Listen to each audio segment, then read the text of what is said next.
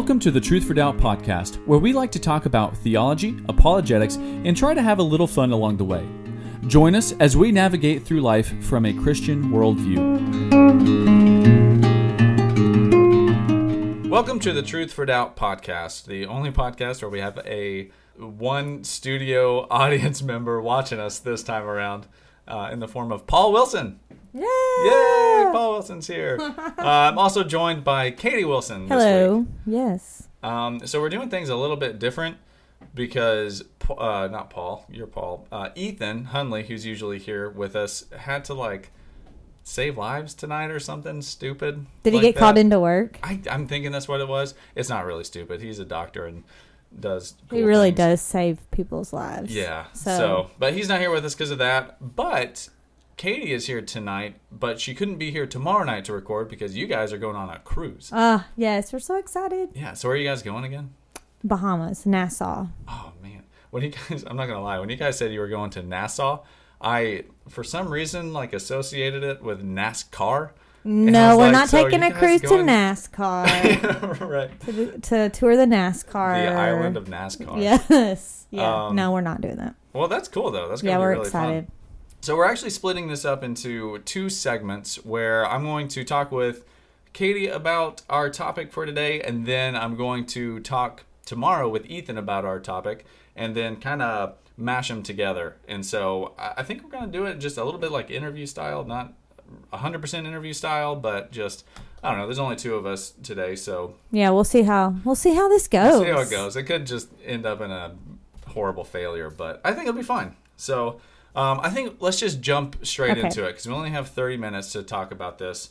But you and Ethan, I think, were the ones who mentioned doing Enneagrams.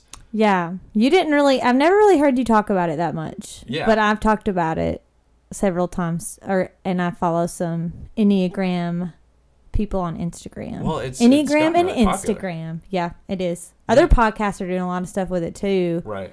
So it's everywhere. Yeah, it really is. And I mean, I think there were some people when I was in Germany doing our missiological study stuff.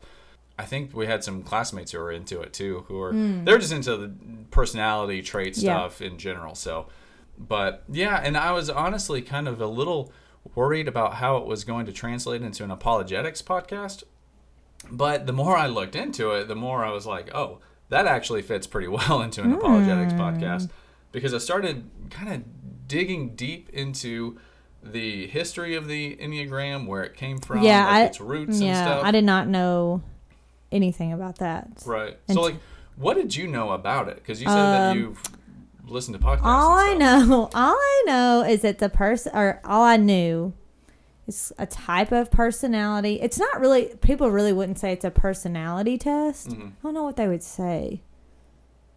I guess it explains more your motivations for things. Right. But yeah, so I'd heard about it on some podcasts. I'd taken 1,000,000 tests, and every time I got something different. Yeah. And I pretty much told Paul what I thought he was. Yeah. I read all this stuff, and he took the quiz, and he got what I said. Oh, okay. But I don't know, which we're going to talk about why I got so many different numbers. But I think, I mean, who doesn't like a good personality test? You know, I did one on the way over here, and guess what Disney princess I am? Belle. Yeah, that's what I did. Hey, so, do you think she's a Belle? Am I Belle? Is that accurate? Wait, is it just because you like reading books? Here's the one of them was, what would you like to do? And one of them was read a book, and I picked that. Okay. Well, then it's skewed the rest of the thing. Where would you like to go? And I picked Paris. Right. And is it Beauty and the Beast in France? I think it is. I don't think I ever actually knew that. I think it's a French. Yeah. So anyway, I just love those. Yeah. So if there's something that can tell me something funny about myself. Wait, real quick. This is getting a little off into the weeds, but did you take a Hogwarts house test? I think I have taken that before. Mm-hmm. What did you get? Because I know you have. Yeah, several times. Yeah, obviously. I'm sure. I got Ravenclaw. Even though I really wanted to be in Gryffindor, I got Ravenclaw, and it makes sense. I don't understand. I don't remember, but I don't even know enough about them all. Like, I know Slytherin, you don't want to, who wants to be in that? Nobody. Evil people. If you do that, you're going to take it again, so you don't. And then Gryffindor, exactly. You like that one. I don't know anything about the other two, really. Yeah, so Hufflepuff is just nice people. What about Ravenclaw? And stuff. Ravenclaw is like you read and study and things like that. But it's also for like academics, and like I was a horrible student, like really bad. But now student. you're a good student. Well, no, I think I just like looking into the things I'm interested in, but if it's something that I'm not interested in, you don't want to do it. Then I could care less about it. Like math. I hate math. Anything that has to do with math, I just don't care about. I don't like math either. So anyway, but I was a Ravenclaw, but I really wanted to be in Gryffindor, but I had to follow my heart. Anytime any of those pop up on Facebook, I do it every time. And I do them multiple times, sometimes, to just get the one that I want. Yeah. So that tells you right there that right. You can manipulate it however you want. Well, the Enneagram thing has really gotten popular, like amongst Christian circles specifically. Yeah. Because I've seen so many articles about it. I've also read recently that there's even Catholic training seminars and stuff that are based around the Enneagram as well, and how you can become better spiritually because of the Enneagram and things like that. Interesting. I've seen some things where it's like, how does the Enneagram affect, or what does it have to do with ministry? Right. Which I don't really know where they're going with that. It's kind of odd that it's become this fascination, but at the same time, it doesn't really surprise me too much, because like the Myers-Briggs thing was really popular. Like if you were in, I don't remember all the different types, but like I don't know. I remember I was like an INFJ or something like that. I don't remember what they all mean, but it told you your personality and your personality traits, which personalities that you got along with, which ones you didn't get along with. But the only problem with those is that they eventually kind of fell out of favor, because the science on them didn't really come back to positively. Yeah, didn't a lot of psychologists or psychiatrists? Which one? Psychologists. Yeah. Use that for like a long time. Yeah, right? they used it for and then they a realized, short amount of time. Yeah. For a short amount of time. That's kind of what I learned. And then well, they realized. And then they realized that it was it wasn't very accurate, and not only that, but it was also unreliable, because people could take the exact same test multiple times and come up with multiple answers. Something else. And if you know about the scientific method of where you want to test a theory and have the results come back the same every single time, that means your theory or hypothesis is correct. That didn't happen with the Myers-Briggs if it's different every time. Exactly, then you can't really trust it. Yeah. And people were experiencing that, and these psychologists and these scientists who were studying the Myers-Briggs, they realized that every single time somebody was taking a test, and these are not just the internet ones, these are like the in-depth ones that the real deal. Yeah, the real deal tests, that they came back different very often. And so you can't trust something like that, especially when it comes to personality. And one of the reasons is because people are just too complex for something like this. Well, that's what I always, when I take these, I'm thinking, well, it depends on the situation. Yeah. How I am. Like the questions are so vague. Right. Do you like being around people? Well, if it's people I know, I like being around people. Exactly. If it's people I don't know, maybe not. Right. So it really does depend on the situation and lots of other factors. Yeah, for sure. And I think people are finding the same thing now with the Enneagram. Like the same thing's happening. People are taking the test, and again, not this test that you find on Facebook or anything like that. These are like the ones that you even have to pay for. Yeah. That have hundreds of questions, and it's coming back with the similar thing. You just get different, numbers every single time that you take it. And there's also this thing called the Barnum effect that that I also learned about too, where people are more inclined to agree with general statements. Kind of like what you said earlier. Like, do you or you like being around people, but also enjoy having your time own to private yourself. time. Yeah, your time to yourself. And like that's everyone likes to do that. Yeah, exactly. Yes. So people are inclined to agree to those kinds of things, and that's exactly what these personality tests do. They may seem specific, but at the same time they're pretty general, and it kind of fits for a lot of different people, not just one particular type. Anytime, and when you take it, you can see yourself being any of those things, right? Like you can, like every time I got a certain number. When I did the Enneagram test, I was like, oh, I can kind of see that. Yeah. But each number is very different. So I was like, how is this going on? Because I'm getting something different every time. But I can kind of make myself, what's the word? I can make myself kind of believe that I'm like, oh, yeah, this is me. Yeah, exactly. I mean, whatever. Right. If I just maybe sometimes because I want to. Yeah. Sometimes when I take those tests, I just put what I want. Yeah, exactly. Or what I think. Right. I mean, I'm really bad about seeing myself how I really am. Or it's hard to not put what you wish you would do in a situation as opposed to what you really would do. Yeah, that's exactly. hard. Yeah, I mean, because you would want to say that you would like stand firm in your convictions in any given situation, but in reality you may not, and that may affect how you take the test. And that's another thing that some of the research was coming back with was that it doesn't really do well at testing people in real life scenarios, because like you said, you could read something and kind of picture a scenario as to when you would check yes or no on this particular thing, but depending on the scenario, that is what determines what you would do. Yeah, the conditions really do affect what you're going to do. Yeah, and absolutely. Without that, how can you really choose or say what you would do? Yeah, absolutely. But going back to the Barnum effect too, I think it was really interesting. Is it wasn't with the Enneagram, but when they were first testing this theory several decades ago, they did a personality test with, I can't remember how many subjects they had, but they had upwards of 1,000 or more, and they had them all do a personality test, but every single person they gave back the exact same answer. And almost every single one of the people, regardless of their answers, they gave them back the exact same synopsis. And every single person related to it and said, yeah, that's me. Yeah. And I think that's kind of exactly what happens with a lot of these things. I agree. Some of them, maybe not. Maybe if you take the Enneagram and you realize that we're going to take a pause for 1 second.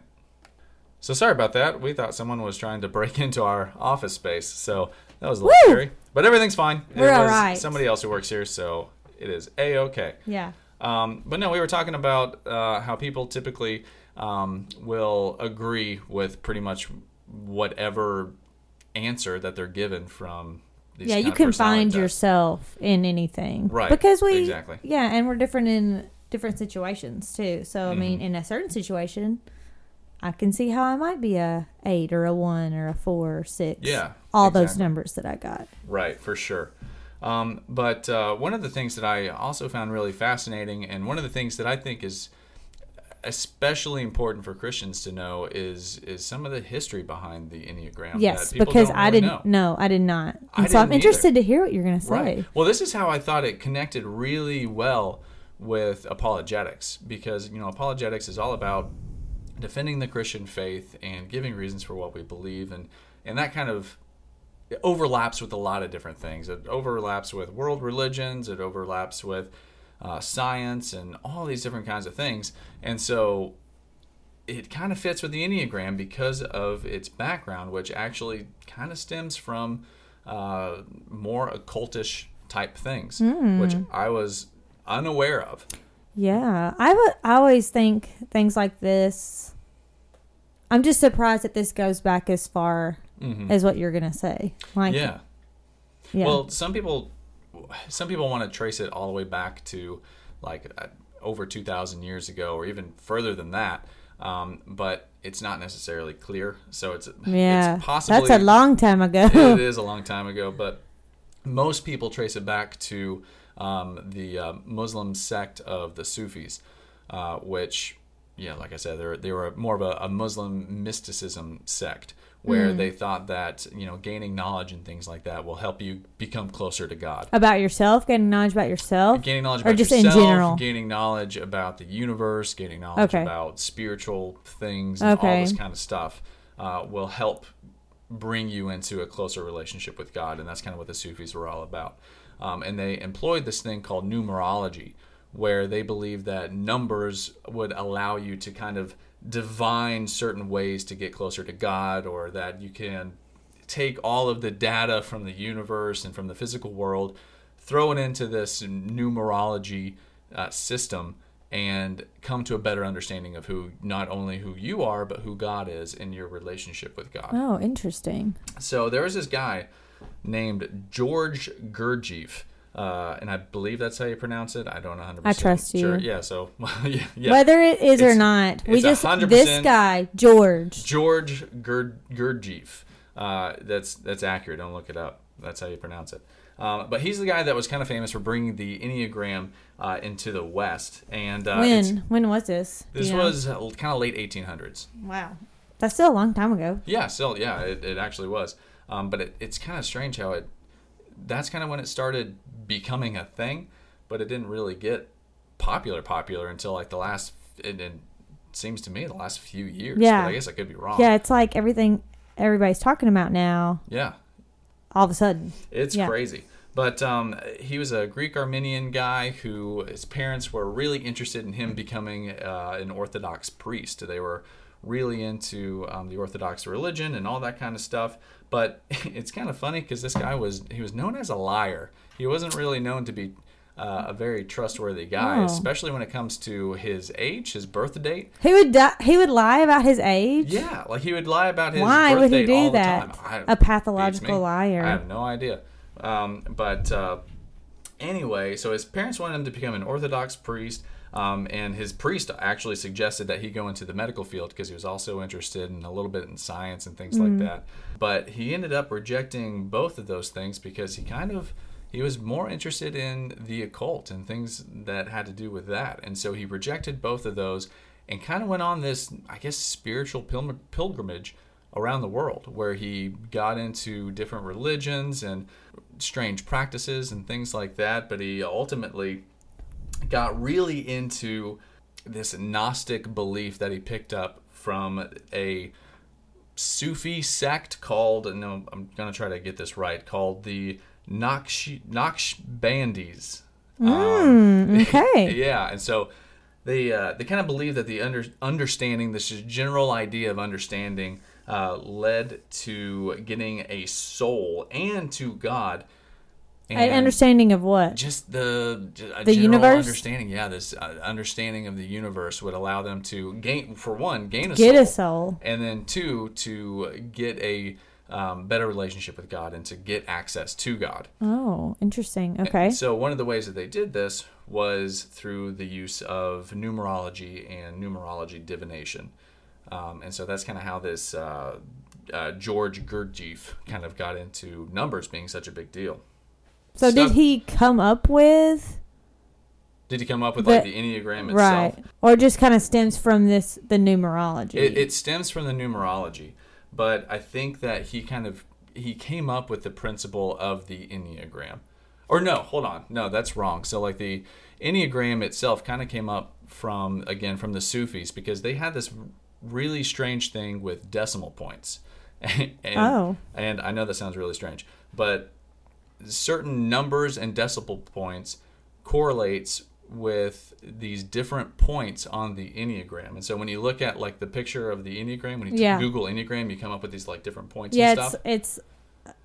Like the different numbers are kind of connecting. Mm-hmm. Yes. Connecting the different numbers and stuff. Yeah. And so like a 1 will be connected with I think it's like a 7 does that even mean? And a 4. I don't know. Do you know what that means? What do you mean? Why are they connected? Because there's they get along. Yeah. So for them, no. So like, if I'm remembering correctly, a 1 is connected with a 7 and a 4. Why? I think. Because if a 1 becomes too far, or goes too close to being a 7, or tries to follow a 7, then his like spirit will be corrupted. But if he goes towards a 3, then it will allow him to become closer to God. I did not realize that. Yeah, it's really strange. My mouth is super So dry. you shouldn't go. So it's kind of like they're saying, if you're whatever number, you shouldn't go one way. You should strive to go this other way kind of thing. Yeah. Okay. And you kind of see that now too with the demystified Enneagrams as well. Ones that they kind of taken the occultish spiritual aspect out of it and just try to put in this kind of pseudo-psychology stuff where, you know, ones get along with threes, but they don't get along with sevens. Right. That kind of thing. That's what I thought it was kind of Yeah. about. But and then you hear all these people talk about your wing. Like I'm a 1 wing 3. Yeah, I think those are like subcategories and stuff. I don't really know a whole so lot that's about like that. even more complex. It's so complicated. Yeah, I think they're supposed to be just like you're like a 1, but you have like maybe like 3 tendencies and things like that. So anyway, it was more of like a spiritual thing until this Gurdjieff guy met up with this other guy named Oscar Ichazo, I believe his name was. He ended up rejecting his Catholic roots and was a disciple of Gurdjieff, and he held pretty much all the same beliefs that originated the Enneagram and things like that as Gurdjieff because he was a disciple. He kind of just took him at his word and all those different kinds of things. But Gurdjieff and Ichazo are the ones who kind of like came together and made the 9 types of personalities for the 9 different points on the Enneagram. So it became, at that point, more of a personality trait thing that also still had ties to, you know, spirituality. Right. The point of it was spiritual. Yeah, exactly. Like that's what it all stemmed from. That's interesting. Yeah. But you're striving toward certain numbers? So I think you're striving towards being who you are. Okay. So the you're problem like is when you start. Self. Yeah. So the problem is when you start moving away from your natural tendency, and trying to move towards the wrong way. So like again, if you're a 1 and you start moving towards a 7, the problem in your spirit starts coming along when you start trying to move away from that. Oh, interesting. Yeah. Okay. But anyway, so it was them with this other guy named Naranjo who helped bring it to the States, and for some reason it really took root in a lot of Catholic circles.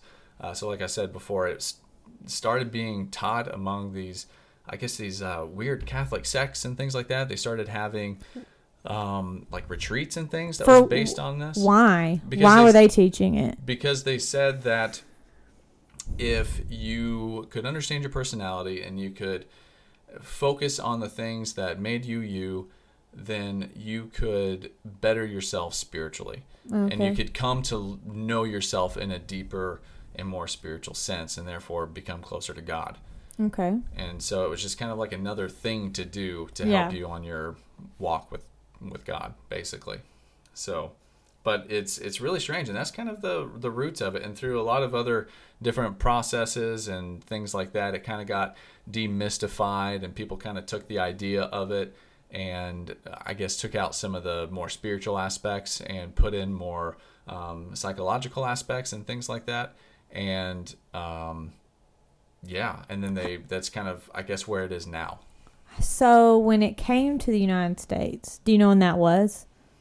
I could be wrong. Like still a while ago? It was a while ago, yeah.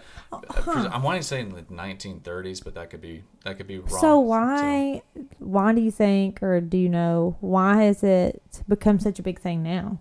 Yeah. All of a sudden. I think people are always just searching to understand who they are. Did they kind of talk about how the Myers-Briggs thing, they kind of took that out and they needed something to replace it? Yeah, a little bit. And they picked that one? Yeah, but I think it wasn't on a professional level. I think it was on like a personal level, I think, because people were so into the Myers-Briggs thing that they were kind of disappointed, I guess, when the science came back. So they kind of try to grasp something. Yeah, so it's kind of filling that void that was left behind. But I think that's on a popular level, not a professional level, because the professional level has this thing that you and I were talking about called the Big Five. Right. Which is, the Big Five is actually backed by science. It's used by psychologists. It's got a really good reputation. It doesn't try to claim the specifics that Enneagrams and the Myers-Briggs claim. But the big 5 personality traits. Yeah, here, I got them. Oh, you got them? Cool. Yeah, go ahead. I took one of them. Oh, nice. I took a test, and I thought it was pretty accurate. Okay, so oh, wait, this is what I got. Extroversion. Is that one of them? Yeah. So like being around whether people you are or like not, I guess. Emotional stability, which would be the neuroticism. Right. Yeah. Agreeableness, conscientiousness, Uh-huh. and then intellect/imagination. Okay. Yeah, that may be the openness to experience, I think, possibly. Yeah. So what did you I end up did being? it. I'm kind of confused on how to read this. Like, it pretty much tells you, like, where you are. It doesn't give you, like a specific number. It just kind of shows you how much you scored on each one, and then it tells you if you scored high on this one, what this means, low on this one. Right. Yeah. So my extroversion was higher. My emotional stability is lower. I'm not super emotionally stable. But I'm very agreeable. Hey, there you go. Conscientiousness. I cannot say that. Conscientiousness. That's my lowest one. Oh, yeah. This is the one. Here are the questions. Mm-hmm. Do you put things back where they go? I do not ever do that. Oh, okay. Do you worry about, like, where things go and things like that? Because if you're high on that, that's like close, like maybe OCD or something, which I am very not. Because I have lots of friends that are, and I'm not that way. And so that was interesting. And then the intellect/imagination, I think I got kind of halfway. I don't know. I kind of want to look into it more. But anyway, I liked how it wasn't super specific. Mm-hmm. But it is interesting because, like you said, I feel like everybody wants to know more about themselves, I guess. And yeah, right. Well, it's kind of strange because we live in a culture where it's a very postmodern culture where we don't like to be.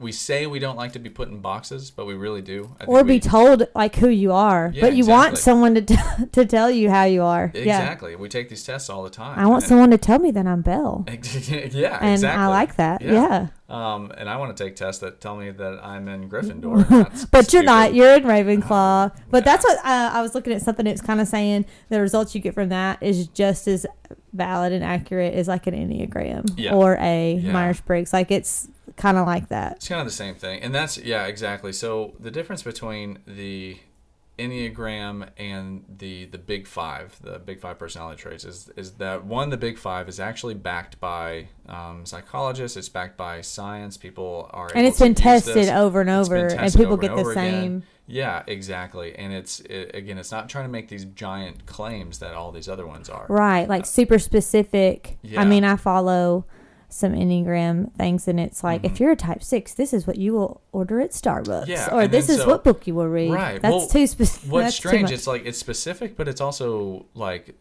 generalized at the same time. So like you can, I don't know, like you could find yourself in all of those. Yeah, exactly. And then maybe you'll see like one or two, like one of the specific things that's trying to claim that you're not, and you can be like, maybe sometimes, and then you just go on with it. And you just say, oh yeah, that's me. That's my number. Yeah.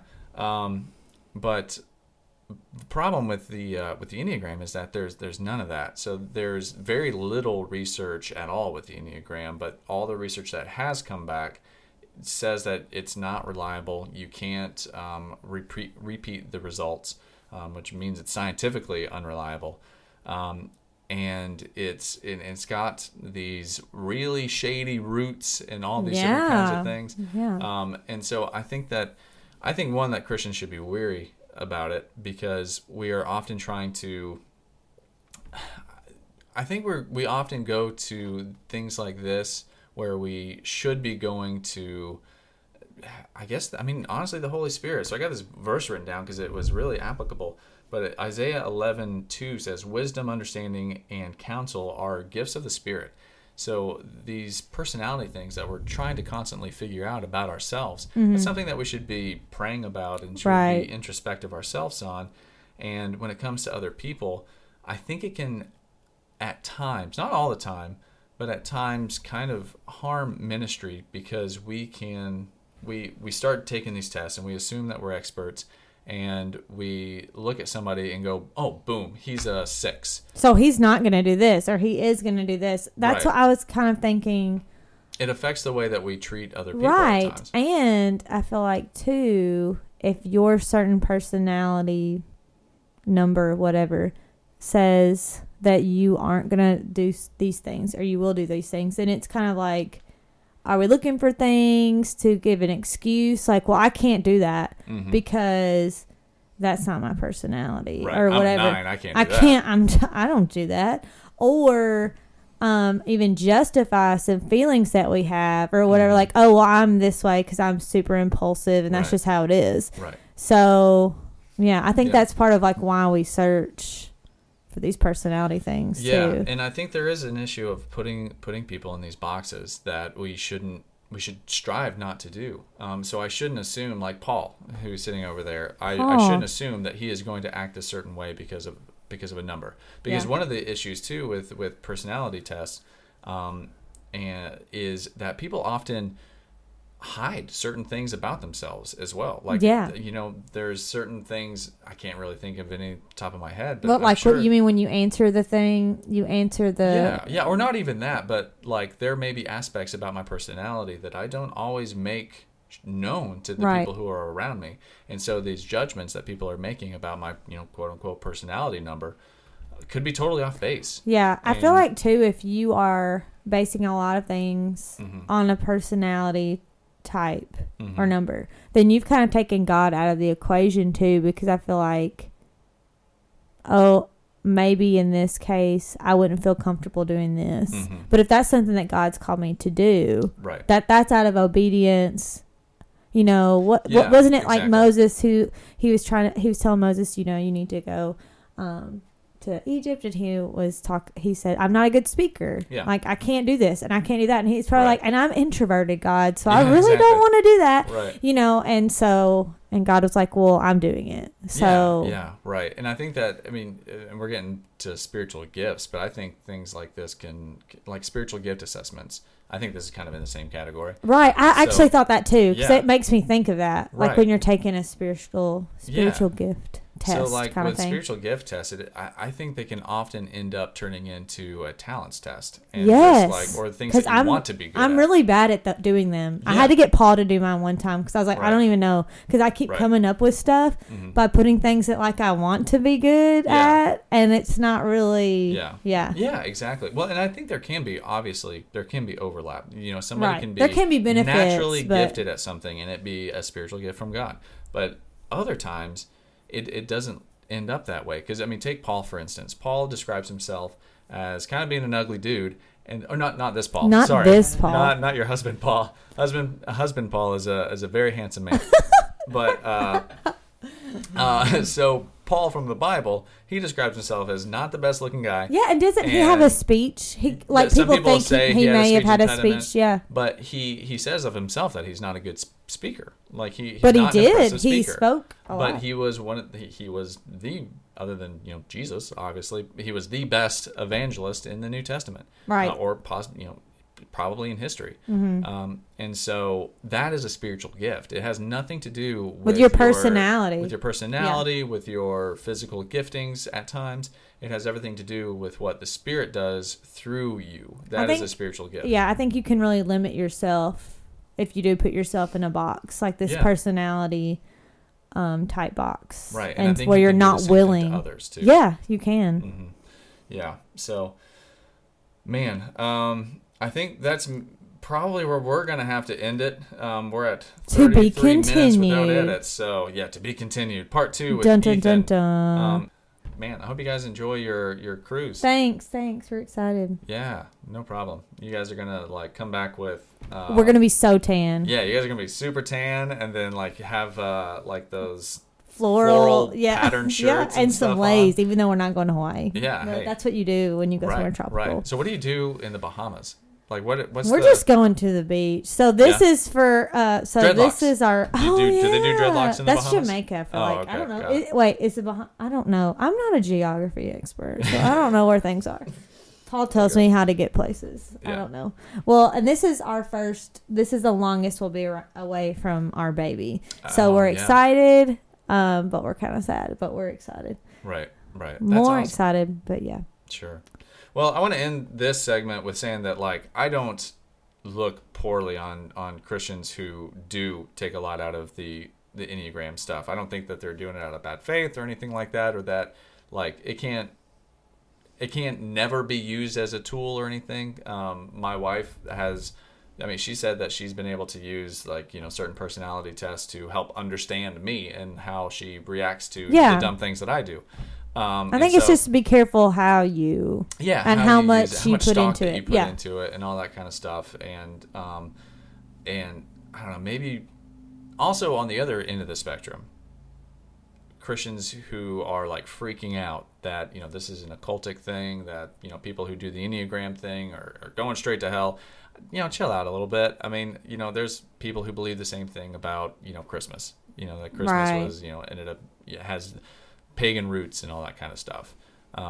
So this is true. Yeah. So anyway, that's what I kind of wanted to say because I'll just leave it there. Yeah. So, okay. Good point. Well, Katie, thanks for joining me, and we'll see you in a couple weeks. See you next time. Later. Welcome to part 2 of the Enneagram Truth for Doubt podcast. More like Devilagram. Devilagram. So this is the only podcast, as you know, where you can listen to Dr. Ethan Hunley gurgle sing Tiptoes Through the Tulips by whoever sings Tiptoe Through the Tulips. And he's doing this with hot coffee. Oh, he has some weird name. I can't remember. Is it Little Tim? It's Timmy, something like that. Something weird, but anyway. I gotta be honest. I don't really know. That's really hot coffee too. I don't know if I know "Tiptoe Through the Tulips," but Tiptoe Through the Tulips. That's all I know of it. Okay. All right. Well, you're gonna. I'm about to gurgle some hot coffee. I'm kind of worried about our equipment right now. Here we go.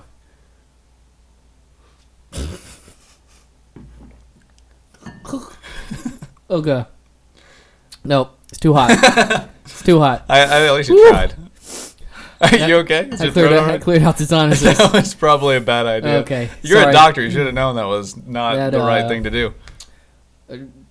To be an idea to come up on the spot, that was a pretty good idea. Thanks. I wasn't actually going to put you through anything this time around because we have like limited time to talk, but that's true. You wanted me to torture you, so I miss it. Yeah, I know. I miss you. It feels like it's been a while. Like you said earlier when you came in, that we haven't been around each other in a while. Yeah. Other than we had a man night the other night. And pizza. Oh, that's right. Yeah. That was fun. It was awesome. Yeah. But yeah, let's jump right into it. Yeah, so we're talking about limited time. We're talking about Enneagrams, and I kind of gave my opinion yesterday. Katie gave her opinion yesterday. I want to know Today's all about me. Ethan Hunley's opinion is on Enneagrams. Yes. So, and I will decide if you are a Satanist or not. Okay. So, my idea for this podcast wasn't just about the Enneagram. I do want to make that point. Oh, okay. So, I would like to talk about just personality tests in general. Right, okay. And sort of about how those play into ministry and even into apologetics. Right. The pros and cons of them, that kind of stuff. Yeah. Which I think you guys kind of talked about some of that yesterday. Yeah, a little bit, yeah. And sort of the history of the Enneagram and that kind of stuff. So the big ones I think that are really common right now are the Enneagram, Myers-Briggs. Really, those are the two biggies. Yeah, those are the two that I've only heard about. Yeah. So especially the Myers-Briggs. I didn't hear about the Enneagram until maybe last year. Yeah, I don't it even has know. exploded. I think in the past 4 or 5 years. Yeah. But yeah, I'm like you. I didn't hear about it till maybe last year or something. Mm-hmm. Even then, I was like, what is this new hip thing that everyone's doing? Mm-hmm. It's like cold brew and microbreweries and stuff, and the Enneagram. That's like what all the cool folks are doing. Exactly. Right. That's why I didn't hear about it until like last year. Yeah. Well, I mean, I love craft beer and I love coffee, but I don't know. So what direction did you want this to go in then? Yeah. So I want to share a little bit about I guess what I think about each one of these. Yeah. And then we can kind of talk about ministry and apologetics. Yeah, that'd be great. So with the Enneagram, and I have not listened to what you guys talked about yesterday, and so you kind of gave me a quick cliff notes of that before we started talking. But something that I found just from a little bit of research and stuff is Myers-Briggs and the Enneagram, neither are really evidence-based. Mm-hmm. The validity, of the tests just aren't really super repeatable. Mm-hmm. You give different tests and stuff to different people or the same people, and then you get different results and that kind of stuff. Right. Now there's the big five, Ocean, mm-hmm. where and from what I found, the big five really are, when it comes to personality tests and mm-hmm. personality psychology, that's where all of the evidence is. Right. So for those of you who are listening and they may not know what the big five are, we kind of talked about it a little bit in the previous segment. Okay. But just in case it wasn't clear, can you explain what the big five are? Yes. Okay. So there's an acronym, OCEAN. So O is openness, and it's things like your imagination, feelings, actions, ideas. And again, I'm just pulling this off of Google, so there may be better explanations out there. Well, one of the things that I heard was I think you mentioned it before the podcast, where it was openness to new experiences. You're willing to open up yourself up to new creative ideas. You're more willing to try new things and different stuff like that. Right. And each of these is sort of a it's like a sliding scale, isn't it? Right. You're more open or you're less open. Right. There's a gradient. Right. It's not a 100% you are or 100% you aren't. It's just where you are on that sliding scale. Exactly. So C is conscientiousness. So think like competence, self-discipline, thoughtfulness, goal-driven. Like a low score on conscientiousness will be someone who's impulsive, careless, and disorganized, versus a higher score is someone who's hardworking, dependable, and organized. Mm-hmm. So moving on through, E is extroversion. So that's pretty self-explanatory. Sure, yeah. Yeah, you're on the low score of extroversion, you're more quiet, reserved, withdrawn, and then the higher score, you're more outgoing, that kind of stuff. The A is agreeableness. So on the lower score of agreeableness, so if someone's not very agreeable, they're more critical, uncooperative, sort of suspicious. Mm-hmm. Higher scores in agreeableness are being helpful, empathic or empathetic, mm-hmm. Trusting. And then the last one is neuroticism. But that's not in the negative sense of neuroticism that we often you're neurotic. You're just a crazy person. Right. It's more of this sliding scale of if you score lower on the neuroticism, your scale, I guess, you're more calm, even-tempered, secure. If you score higher, you're more anxious, unhappy, prone to negative emotions. Yeah, like depression and things like that. Right. Yeah, and so go ahead. Go ahead. No, you go ahead. Who's the most agreeable? I am. Oh, rats. Okay, so I'll go then. So, okay. Well, then you go. What's going on? We need to cut all that out. We're too nice. One of the people that I heard talk about this the most, and this is where I heard it from before anything else, even before we started looking into the Enneagram stuff. And this guy isn't a Christian, but Jordan Peterson. Exactly. I was just listening to the very first podcast. Yeah. We talk about Jordan Peterson 15 times. I know. We need to find a new philosopher, psychologist guy. But anyway, so he it's kind of interesting how he uses it, because he was saying that this very much correlates with science and that you can rely on this and people use it. Right. And it's on this sliding scale, so it's not this super specific, you're this INFJ, so you do this, this, this, this, this, and right. this, and that's so your you're referring personality. to the Myers-Briggs. Yeah, the Myers-Briggs right there. He says that it's really interesting because people who score a little bit higher on the openness to new experience usually politically are more on the left, because they're more liberal and more open to new experiences and things like that, which isn't always good, but it's also really good for entrepreneurship. So they always have these new ideas. But if you are higher on conscientiousness, then you are more likely to be on the right because you are more interested in systems and running things well, and organization and things like that. And so in order to have a really productive society or even a really productive business, you need both, because the people who are more open to new experiences, who are on the more liberal side, they will come up with the ideas for the new business, but then they need people on the other side to actually run the new business. And so it's just kind of funny how these things kind of, correlate and interact with one another. Right. It's like we were made to live in community or something. It's something like that. Man, it's crazy. Oh, man. I know. Who knew? But it's just cool when he was talking about how you could even see that play out in the political life. And unfortunately, it's kind of turned a little on the gross side, but still, like, it's neat. Right. Anyway, so keep going. So the five big what? The big five. The big five, yeah, there we go. So the big five, what we just talked about, are the evidence-based sort of personality traits that are out there. From what I've found, they are sort of where all of personality psychology, all of its, like I say, quote, evidence-based stuff and the studies and things come from. Right. Now you compare that with these other two things that are very common. So the Myers-Briggs and then the Enneagram. So Myers-Briggs, there are 8 different, I guess, personality traits. And so it calls you one or the other. So introvert versus extrovert. Yeah. Thinking versus feeling. And there are a few more. I don't remember them all. Yeah. But from what I found is that's just not, it's just not evidence-based. Right. But it's super common, and it's used in corporate workplaces. It's used in hospitals and churches and lots of different areas of business as a tool to kind of help you understand yourself and the way that you kind of process things and think, and also to help you understand others and help you understand your coworkers. And so you may be able to see like, oh, okay, they have a tendency to see things and to think through things this way, while I have a tendency to do things another way.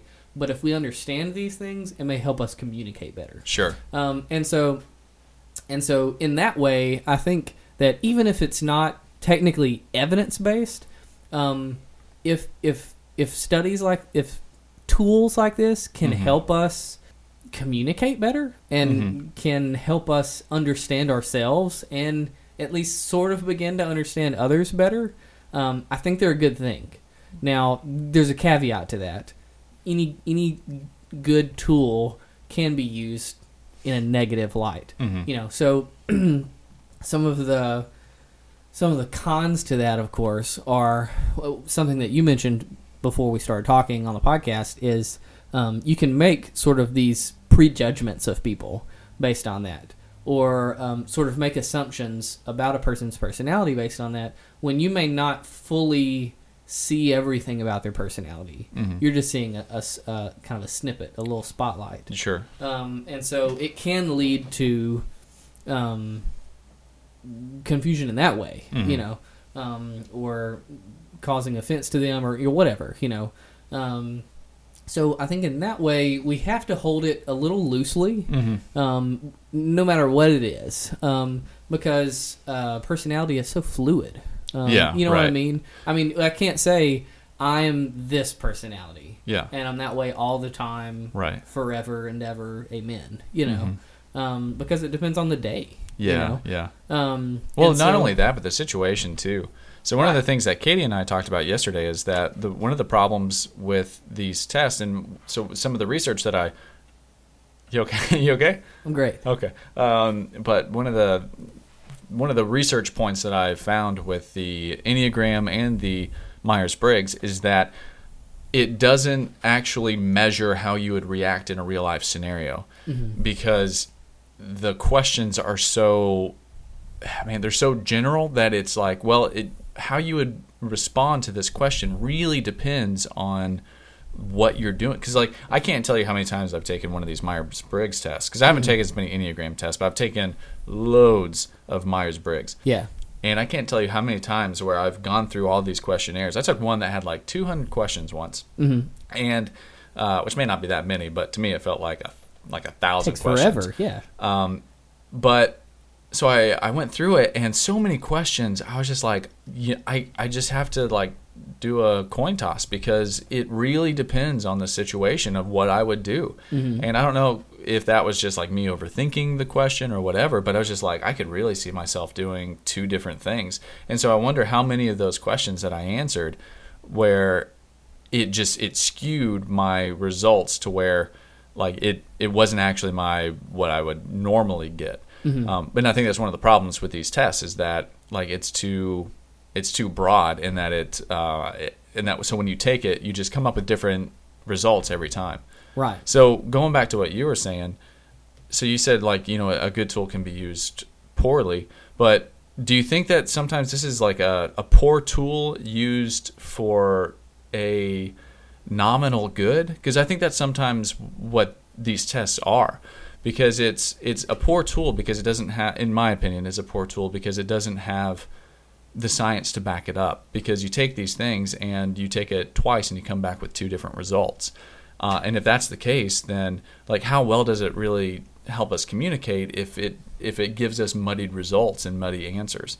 And the things that you're learning from it may not necessarily really be true. I don't know. What are your thoughts on that? So again, I think if we approach these things through, first off, if we approach these things first approaching them from a biblical perspective, I mean, right. as Christians, we should first be sort of filtering everything through the Word, and so I think we need to hold on loosely to these things. So holding on to, sure, if say whatever result comes back, and say it's not 100% true, but it offers at least a little bit of insight to yourself, and it begins to make you sort of self-examine a little bit more. Is that not helpful? Because in my mind, that is. Sure. And so I'm saying that, and I'm seeing this as a person who really struggles to self-examine. So, maybe for someone who doesn't have that issue, then maybe it's a different story. I guess for me, it's more of a question of, so some of it may not be true, but some of it may be true. But right. How are you distilling which is true and which is not true? Because, so for me, when I read things, even if I don't like it, if it's like, you tend to do this in a negative way, your personality, quote, tends to do this in a negative way.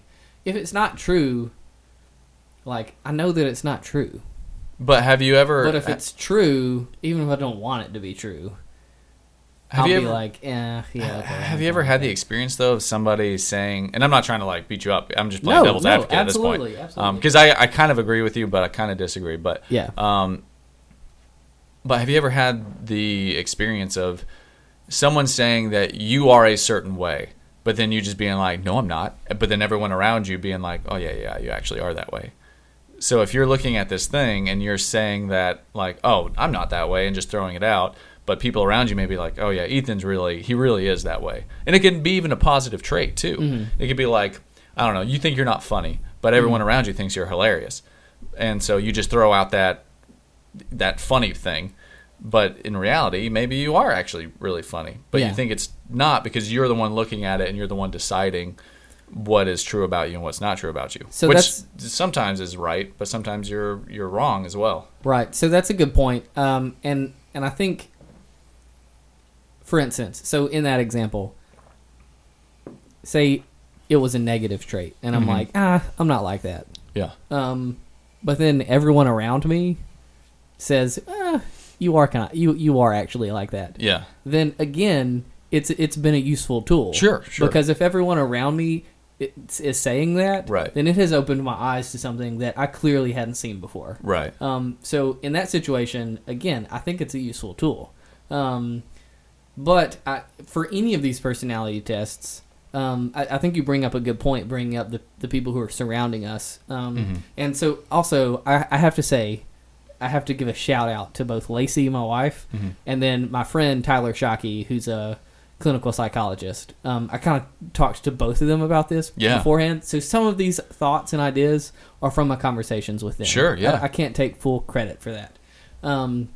But I think getting feedback from the people who are closest to us and who spend the most time with us absolutely can be helpful, whether that's positive or negative feedback. Sure. So I think, yes, a downside would be doing these personality tests sort of in your own bubble without getting any outside feedback is probably a bad idea. Sure. While you still may get some positive things from it, you may not be getting all the benefits. Right. And I think that's kind of where maybe I land on it too. Yeah. Like maybe I think it's better as like a personal tool to help you think about certain traits of your personality that you hadn't thought about before, with the incorporation of people who are around you, like asking them questions about, like, do you think I'm this way, or do you not think I'm this way, or do you think that this is correct, or do you think maybe I may lean towards something else? Right. Because I don't think that this is as helpful with trying to figure out other people, because I think, again, you run into that issue of like putting each other in these boxes. Right. And I don't know, it's kind of like this is kind of where the apologetics may be coming into play as well, because one of the principles in apologetics, and we've talked about it on a previous podcast, is that you can go into a conversation with somebody from an atheistic worldview, and you may know more about atheism than that atheist does, and just assume that they believe certain things, and then you base your whole conversation on those assumptions, and you can realize that you've gotten it totally wrong, and they don't actually hold to those things. And so I think the same thing can happen with these personality tests, because so this is really funny. But my wife and I were watching a flat Earth documentary. Yeah. And it is. Did you happen to watch it? I haven't seen it yet. Oh, it's but the I plan on funniest watching thing ever. It's so good. But so there's this woman on there who was like some sort of scientist. I don't know the name of it exactly, but. Anyway, so she, a really smart woman, was on there, and she was talking about this psychological effect where people who know very little about a subject think that they're experts, but people who know a lot about the subject realize how much they don't know. Like doubt how much they know. Exactly. Yeah. I've heard of that. Right. Yeah. And so I think the same thing can happen with these psychological examinations or these personality tests, where people think they become Enneagram experts or Myers-Briggs experts, and they think they can diagnose people with their numbers. Yes, and that's a problem. And I think that's a problem, and I think in ministry it can harm things, because, again, you're starting to put people in these boxes. I think you become, and obviously not everyone who likes Enneagrams are this way at all. I'm not saying that. Yeah, this example is taking it sort of to the extreme. To one side. Something that could happen, yeah. Right. But I think that you could start becoming judgmental and start calling these people as like, oh, that guy's a 3. Of course he's going to act that way. That guy's such a 3. I know, when he really may not be, because you don't know him well enough. Right. So I think that in ministry, I think these things can help sometimes, but I think they can also hurt. But one of the things that I wonder, and maybe it's just because it's not well known, because I didn't know about it, why don't we move away from things like the Enneagram and things like the Myers-Briggs to things that actually have scientific backing, like the Big 5? So why don't we concentrate more on that? And I think part of the reason is because people don't know about it. Yeah, I mean, I didn't know about it before looking up some things prior to this podcast. Me neither. Yeah. Yeah, I didn't. Yeah, until Jordan Peterson came along. I mean, my friend who's a clinical psychologist, Tyler. Yeah. He knew about it. Right. So I mean, it's taught in the psychology world. Right. know, yeah. Exactly. But it's not really out there. Yeah, and I wonder too, like if we put so much stock into these personality traits that we start seeing them as that instead of, I don't know, just people made in the image of God as well. And we also start... Well, and that comes back to, again, making sure you're seeing things through the Word of God prior to all this personality stuff. Yeah, exactly. Well, yeah, and not only that, but maybe we are... So I was talking about this with Katie, and I was wanting to get your opinion on it too. But we live in a postmodern culture, right? And postmoderns hate being put in boxes, or at least they say they hate being put in boxes, and they hate labels because they think that they don't really mean anything and everything's fluid and all that mumbo jumbo. But in reality, I think people love it and they seek it out and they want to be labeled by something. Yeah. And that's why they seek out these personality traits, because they want to feel like they belong to something. Yeah. In this situation, definitely. Yeah. And that's something that, something else that I thought about was, so with the Enneagram, something that I think makes it more popular now is that, in my experience, it's not. Sure, you could take a test or a little quiz online, and then it could give you whatever your number is. Right. But in my experience, it's more of a, like, you just, like, read through all of them, and, like, whichever one, like, tugs at your heartstrings the most is probably what you most identify with. And so it's not necessarily a test kind of a thing, but it's more of a self-identifying, like, okay, which one of these do I most identify with? And again, with the understanding that, like, personality is fluid. Like, I might most identify with this today, but I might most identify with something else in a different situation, another number in a different situation, or in a different time. Right. And I promise I was going somewhere with that, and then I lost it. Well, I think we were talking about how people like to be. Oh, people like, yes, sorry. So something that, again, I was talking with my friend about was people like feeling like they're not the only people feeling their feelings. Right. People don't want to feel alone. And I think that that's why the Enneagram has become so popular, is because it's much more detailed than, like, the Myers-Briggs. So, you know, like with the Myers-Briggs, you're one or the other, you're one or the other, you're one or the other, you're one or the other. And you're like, oh yeah, so you're one or, you know, but, like, there's not a lot of detail to that. Whereas in the Enneagram, it's very detailed. It's like, if you're a number 1, you're almost that super conscientious person who is, like, very ordered, very orderly. I need things a certain way. And then again, like we talked about before, it'll say, like, if you identify with this most commonly, under stress, you're going to tend to act more like whatever number, you know.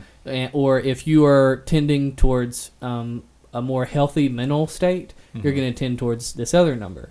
And so, excuse me, there's fluidity in that. Yeah. And I think people like knowing.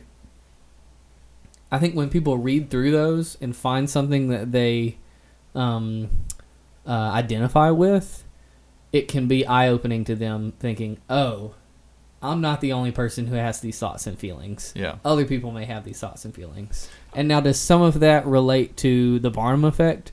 Probably so. Right. I mean, just like, and again, I kind of compare it to, like, the placebo effect in medicine. Like, it's absolutely real. The placebo effect totally works. Right. If someone believes that a sugar pill or that something is helping, even if it's not evidence-based and it's not necessarily helping, if they feel like it is, then it may be. Even if it's just an emotional help or a mental help. Like, if it helps, it helps. Even if it's not, quote, evidence-based. Sure. Now, are there some downsides to that? Yeah, and that comparison doesn't completely hold up.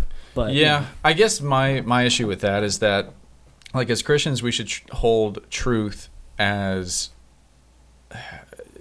one of the fundamental principles of our life. Yeah.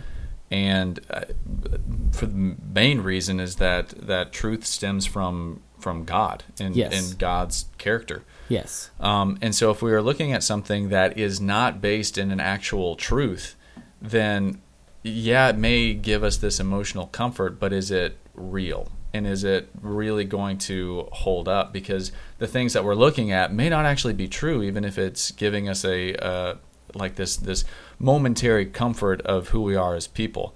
And I think that if we use, so there's this concept in what's called Kantian ethics, where he says that if you want something to be an ethical approach to life, then it needs to be universally applied. And if you can apply it universally, then go for it.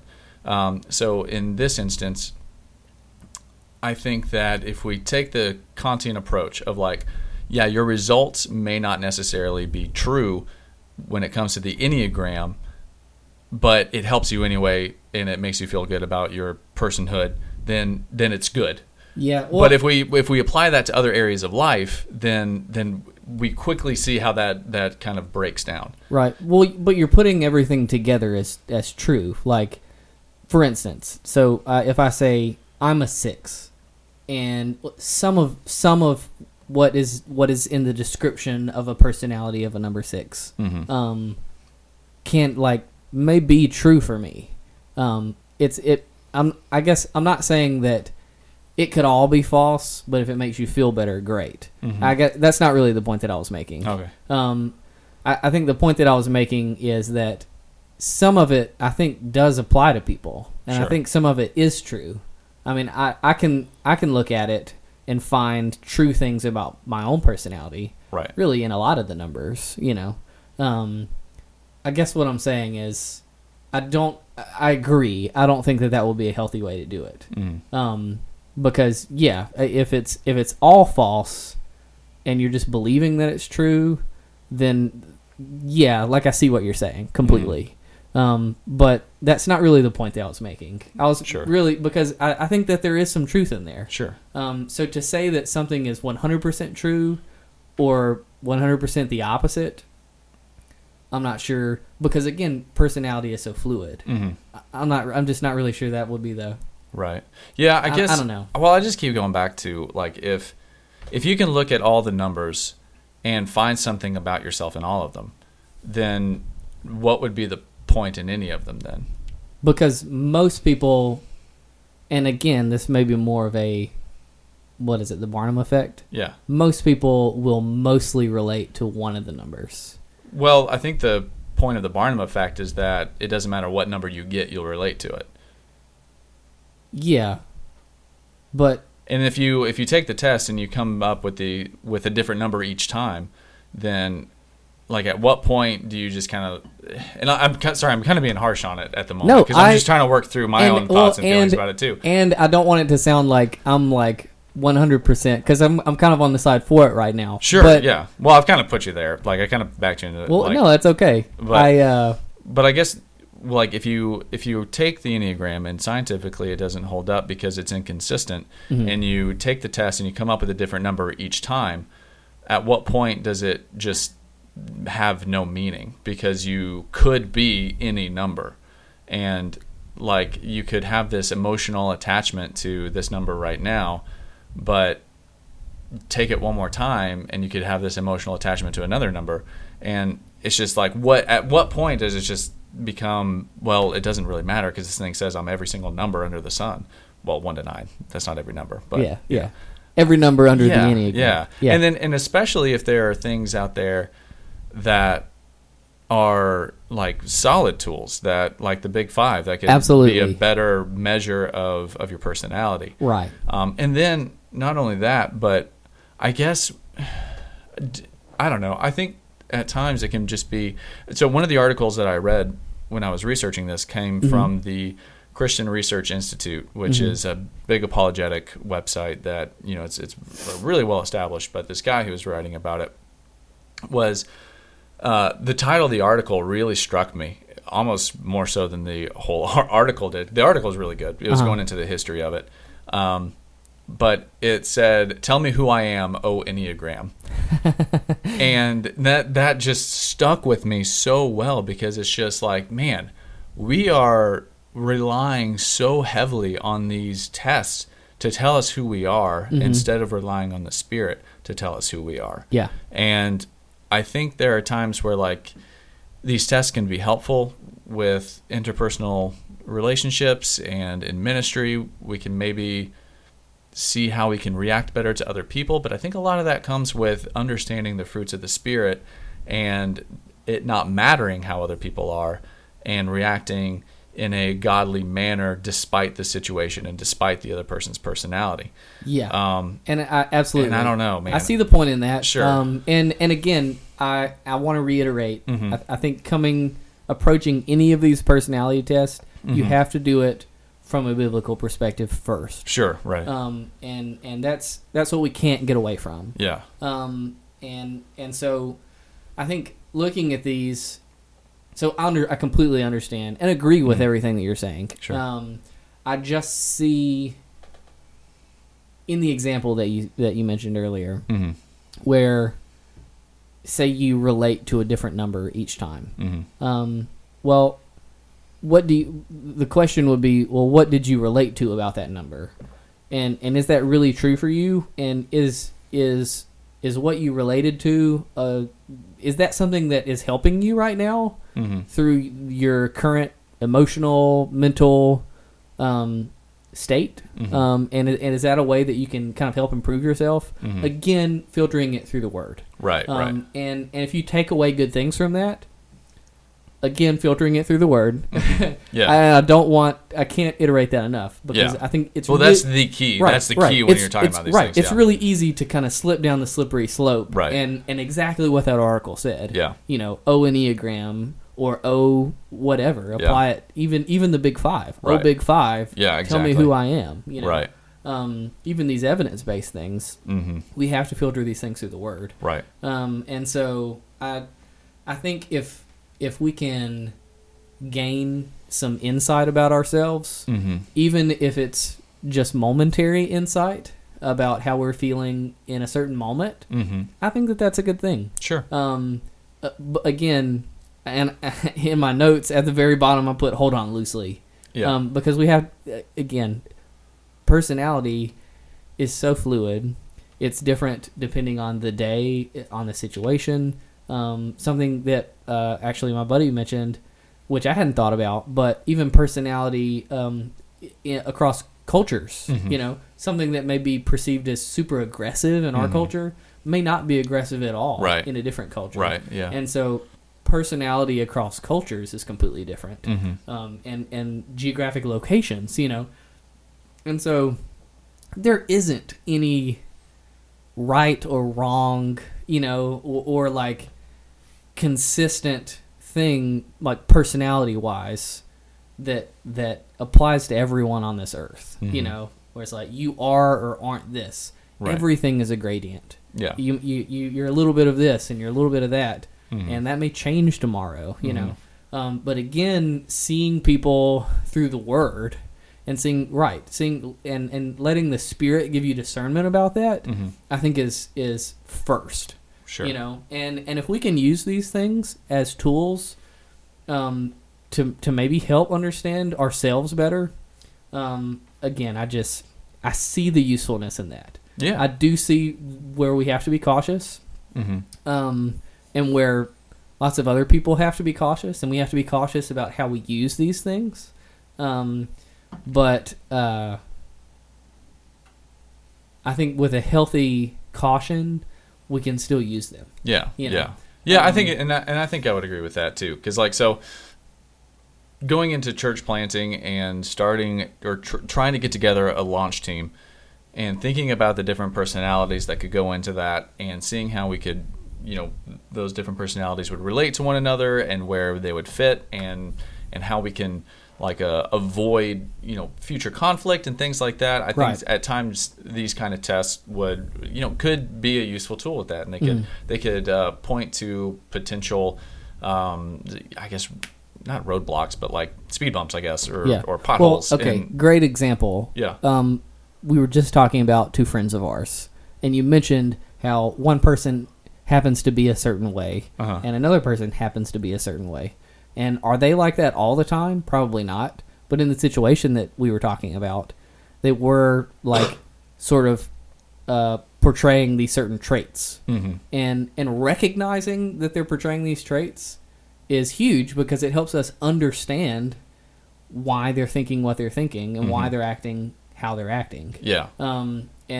And does that mean that they're like that all the time? Yeah. And in every situation? Not necessarily, but in some situations, right, that might be a pattern for them. Sure. And so if we can recognize that, it may help us to understand them better and maybe not get frustrated at them about things. And it may help us to understand sort of what frustrates us about people. Yeah, for sure. And how we can communicate better. Yeah. I don't know.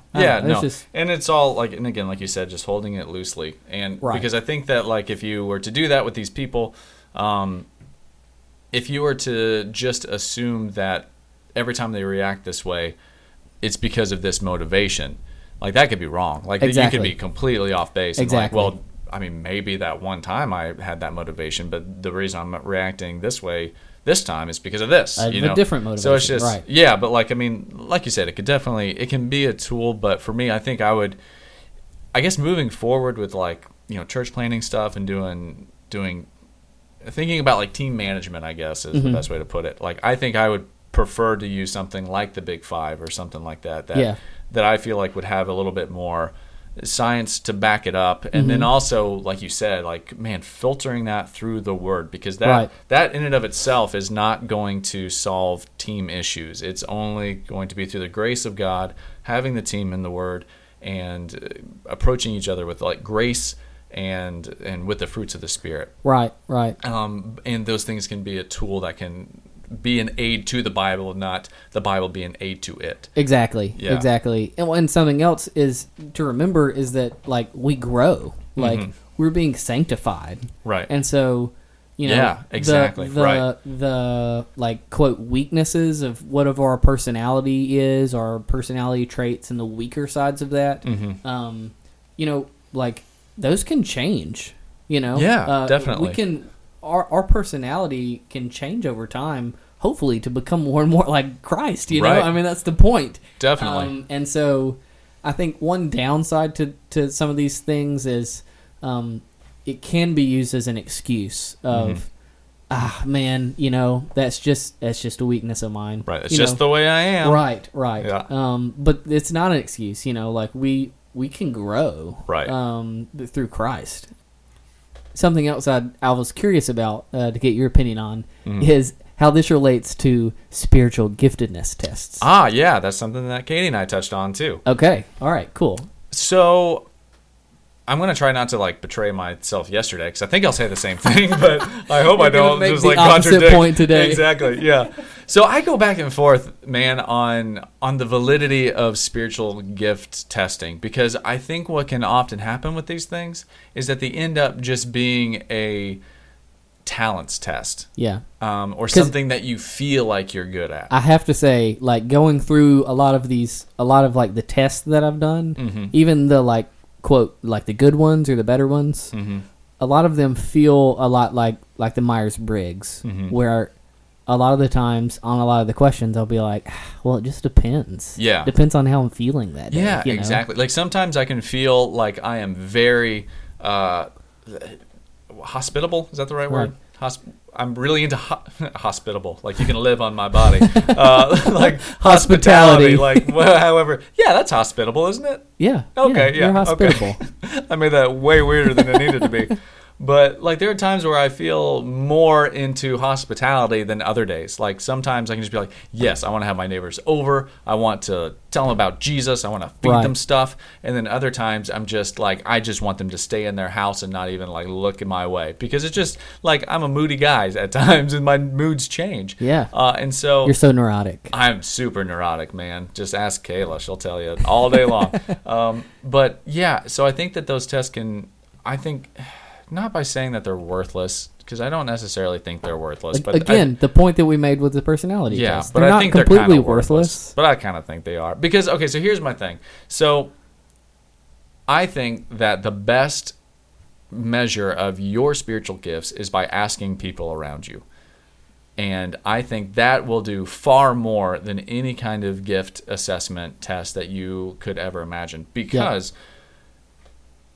the gifts, like I just said earlier, it ends up just being a thing that you feel like you're good at. It can end up just being like this talent thing.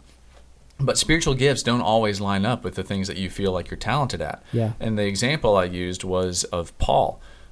So Paul said that he wasn't a particularly good-looking guy, and he said that he was not strong in speech, and yet he was the best evangelist that we ever had. He was crazy strong in speech. Yeah. Well, not in the normal sense. Yeah. And yet, like you said, like the Spirit, through his weakness, made him strong in that area. And that's a spiritual gift. It has nothing to do with what we are naturally talented at. Sometimes it is, and sometimes it overlaps. Like people who are pastors and they're naturally good at speaking.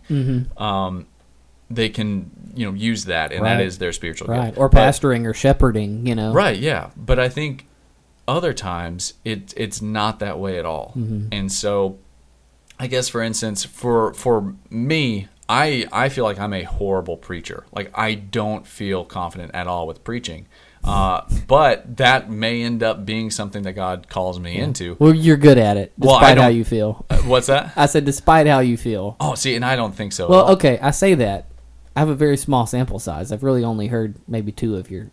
Oh, okay. Well, yeah. So, but of the 2 that I've heard, of the 2 that I've heard... Well, I appreciate that. But I'm not saying that preaching is my spiritual gift. I know. But I think that that's an example of what it could be. Right. And so I think that, we can use our talents for the glory of God, but I think you should not box yourself in by that, because often, I mean, we're told in Scripture that our weaknesses are His strength. And so the things that we're just like, oh no, God can never use me there. Like, that is the most arrogant thing to say, because you're trying to limit what God can do through you and the spiritual gifts that He's actually given you. Yeah. And we have to stop measuring that by these tests, these man-made tests. And I think, again, at times, if you're really struggling with confidence or something like that, and you need something to just give you a boost, and just to not necessarily like a confidence boost, but just an idea of what maybe something that you can do if you're not doing anything at the time. Right. Some spark of Yeah, some inspirations. Like, okay, so like I'm maybe good, a little bit good. I'll just use hospitality again. Like I scored high in hospitality. Maybe I can try to host someone at my house. And you realize that you've been given the gift of evangelism, even though that doesn't really feel like what it is. But the person that you hosted, through that hospitality inspiration, you ended up speaking with them for hours about the gospel. Right. And so I think they can be good, but again, when it goes back to those personality tests. You've got to hold it very loosely. And realize that spiritual gifts are something that is not always manifested in our physical strengths. Yeah. So. And again, I think you really hit the nail on the head when it comes to personality and spiritual giftedness. When you mentioned having other people assess you, right? Because, I mean, we're not the best at self-examining. I know I'm not, and we're pretty selfish, prideful people, and sometimes it's hard to see things about ourselves. But if you can surround yourself with people who are going to tell you the truth about the good things and the bad things, about your personality and your spiritual giftedness, I think that's going to give you the more accurate picture. Yeah, absolutely. Absolutely. Yeah, I 100% agree with that. So, yeah. I mean, maybe that's a good place to leave it, too, because we're pretty far into the number. I got to apologize to Katie, because...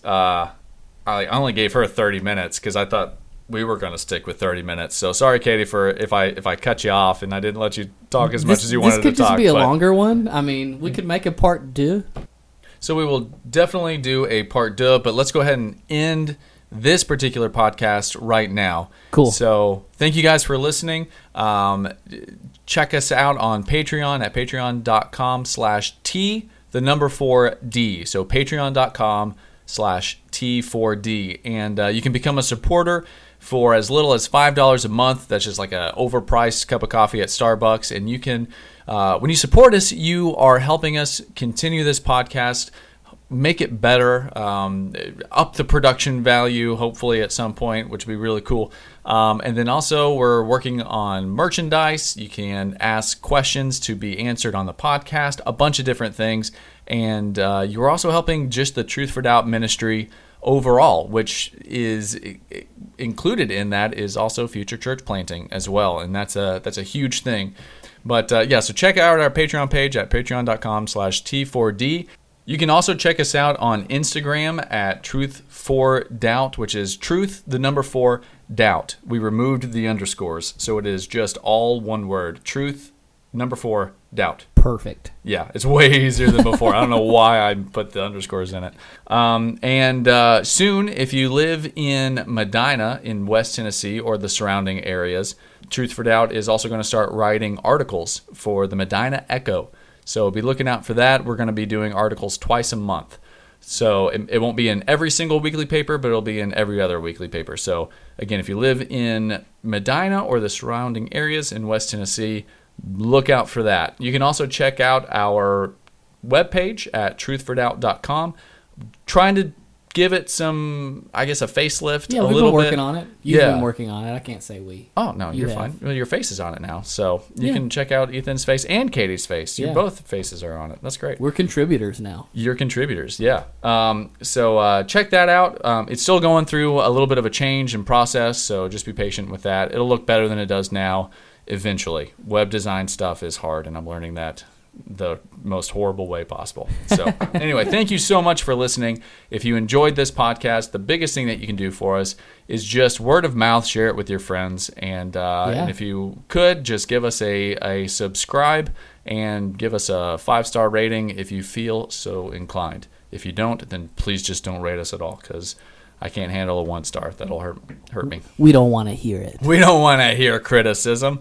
But actually, that is something. If you have any ideas for the show, something that you may want to hear, or a topic that you are interested in, you can. We can't answer your specific questions, but we would love to hear from you at truthfordoubt@gmail.com. If you have anything that would make this show better, let us know. We want to hear from you. Yeah, that'd be great. All right.